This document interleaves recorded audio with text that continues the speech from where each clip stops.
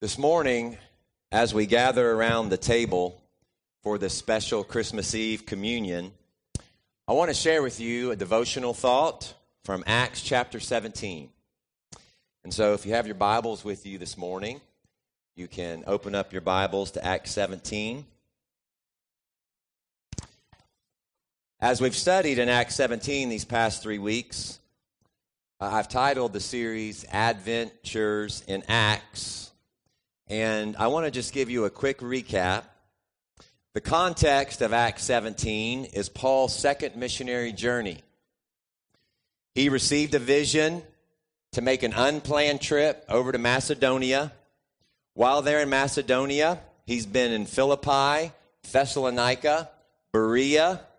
He's been forced out of all those towns. And he has now been escorted to probably the most well-known town in this region, Athens. We know that's the correct way to pronounce it. But since the rest of the world calls it Athens, I'll use that name just in case some folks are watching on the internet today and I don't want to confuse them. Athens was not only a highly populated town, but it was also the center of art, center of philosophy, literature, and religion during this time. There was a saying in those days that in Athens, there were more gods than men. In fact, one of the ancient writers tried to count the number of different idols or gods that were worshipped in Athens alone and estimated that there were some 30,000 different ones. Now, I've heard it said about Nashville, Tennessee, that there's a church on every corner. Well, that was Athens, except there was a temple or a shrine or an altar on every corner. There was a different temple to each one of the 12 Greek gods. There were the great temples of the Acropolis. There was the Parthenon. Throughout the city, you could find altars built to gods named after various themes. For instance, there were altars to shame, altars to reason, altars to virtue. And Luke even tells us in verse 23 that there were altars where the Athenians worshiped the agnostos theos, or the unknown God. So Paul enters Athens, and following his custom of always going first to the synagogue, he then heads out into the marketplace each day to talk with whoever he might find there. Now, some of these towns didn't take kindly to Paul talking about God or religion in the marketplace. If you recall, in Philippi, Paul had to go outside of the city walls in order to talk to people about God. But in this city, where there were more gods than men, religion was the talk of the marketplace. It would have been unusual for you to talk about something else in the marketplace. And in really one of the most famous scenes from all of Paul's ministry, he's given an opportunity to preach the gospel at an area of town called Mars Hill. And this morning, I wanted to read to you just the introduction of his speech. This is verses 22 and 23 of chapter 17. Paul begins, "Men of Athens, I see that in every way you are very religious. For as I walked around and looked carefully at your objects of worship, I even found an altar with this inscription, 'To an unknown God.'" Interestingly, much has been written about the history behind Paul's sermon on Mars Hill. Evidently, there was not just one of these altars to an unknown God, but several of them scattered throughout the city. And if you've never heard it before, there's a fascinating story behind these altars. You see, in about 600 BC, there was an epidemic that went all throughout Greece. And here's what the people of Athens did to help bring an end to the plague. The Greeks thought, surely they must have offended one of their gods. And so they began offering sacrifices on altars to all their numerous gods. Now, if there were some 30,000 of them, that's a lot of sacrifices, but that's what they did. And when nothing worked, then they figured there must be a God out there who they didn't know, who they had somehow offended. And so they came up with a plan. Here's what they did. They turned loose a flock of hungry sheep into the countryside and instructed men to follow these hungry sheep to see if any one of them would lie down. And the thought was, since they were hungry sheep, they wouldn't naturally lie down, right? They would graze. Makes sense, I guess, but here's the kicker. If the hungry sheep were to go and not graze, but instead lie down, they decided that would be a sign from God that that place was sacred. The place where that sheep decided to lay down was sacred. And so at each spot where a hungry sheep would lie down, the Athenians would sacrifice the sheep right there. If that spot happened to be near an altar that was already recognized to some god, then the sheep was sacrificed to that god.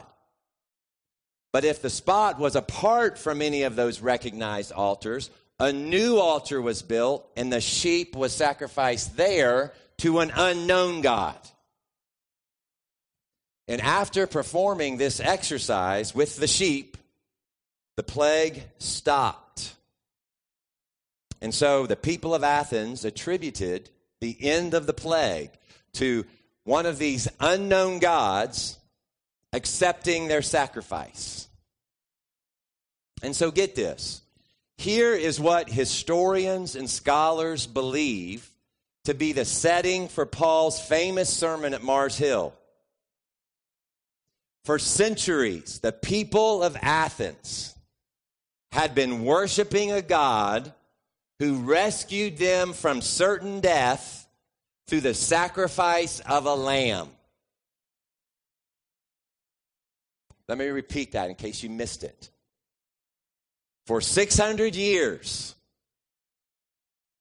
the people of Athens had been worshiping a god who rescued them from certain death through the sacrifice of the lamb.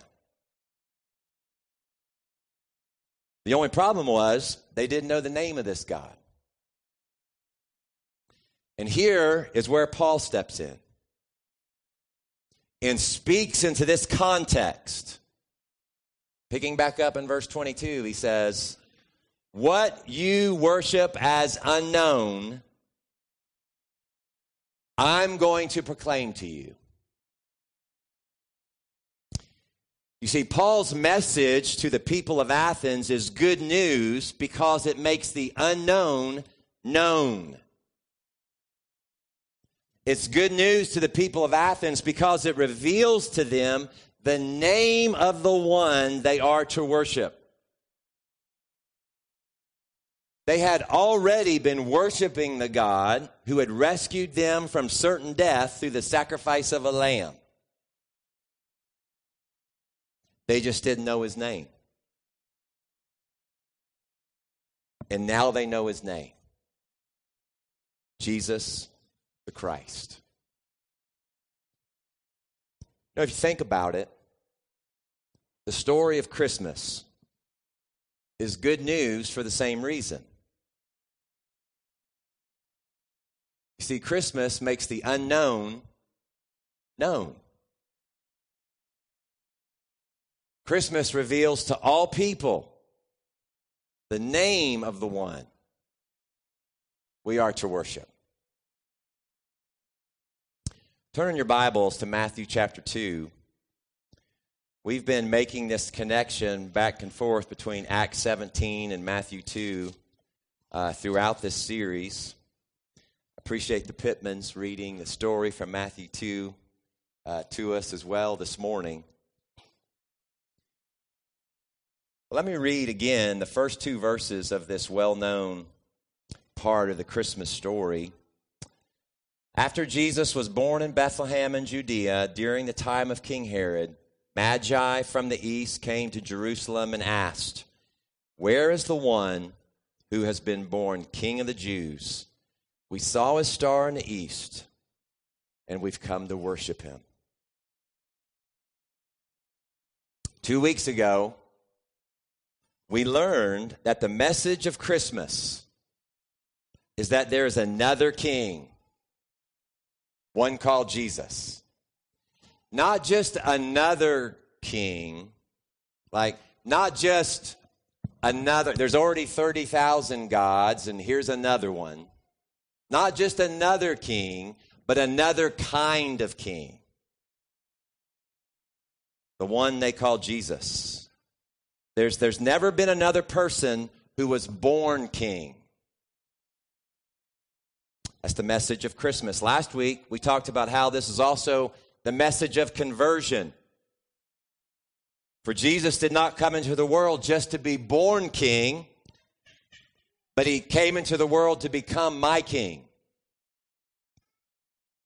So it's also the message of conversion. This morning, I want to emphasize how the Magi, how the wise men respond when they finally meet the king. How do they respond? They worship him. Matthew chapter 2, verse 11. On coming to the house, they saw the child with his mother Mary, and they bowed down and worshiped him.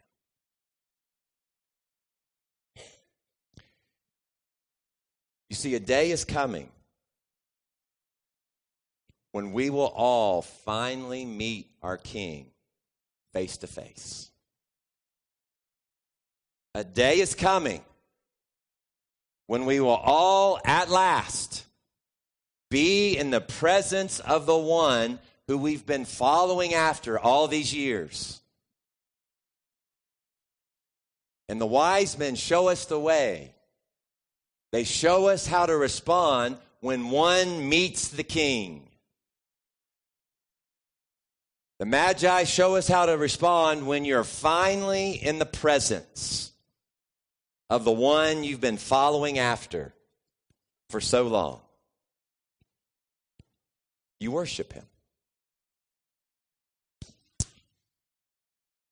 You know, there's not another day on the calendar where there's more anticipation for a coming day than Christmas Eve. If you didn't already know that, just ask some of these kids in the room. I mean, on our calendars, it's the day of anticipation. Kids all over the world won't be able to sleep tonight because their level of anticipation's off the charts. So it's fitting on Christmas Eve, on this day already filled with so much anticipation, for us to gather around this table in anticipation of the coming day when we will finally meet our King face to face. When we will gather around a table in glory and we'll meet our King face to face.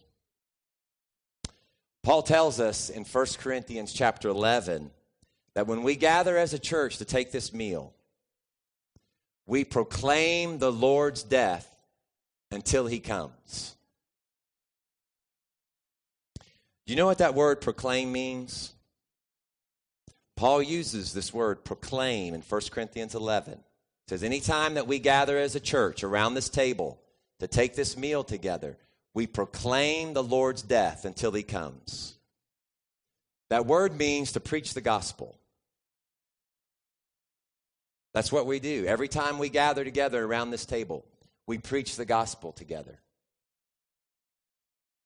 Every time we gather around this table, just like Paul did on Mars Hill, when we take this meal together, we make the unknown known. When we take this meal together, we're proclaiming that we worship the God who has rescued us from certain death through the sacrifice of the Lamb. His name is Jesus Christ. We're going to share in this meal together, and we're going to do it a little differently, if you haven't picked up on that already. On your way to the table to get the bread and juice, we want to invite you to come and to add to the candles on the wall behind me. So use any of the lit candles already on the wall to light a candle, and then include yours. Now, parents, for your children, we have some that they can light up themselves here. These little nice little ones, if you would prefer that. As some of you probably will. And then here's the smaller ones here. But we're going to be singing 4 songs together during this time. And so please come, take your time. Put a candle on the wall behind us. Children, those of you who have used your activity sheets to make a little gift to present to King Jesus, on your way up, you can come and place those right here at the manger. I want you to know that the lighting of these candles symbolizes for us how this meal makes the unknown known.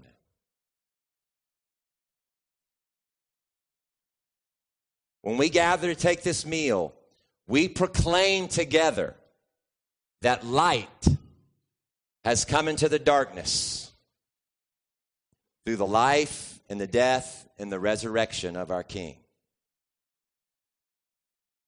Finally, on your way back to your seats, you can come to the table, get the bread and the cup, and hold on to those and take those back to your seat. Be aware, please, of anyone around you who might need your help, might need you to bring communion back to them. There's some small plates on the table where you can do that, be used for that. But again, we're going to sing 4 songs together for us to be able to have plenty of time to do this. And then after we've all gone back to our seats, I'll come up and say one prayer, and then we'll take this meal together. Please come to the table.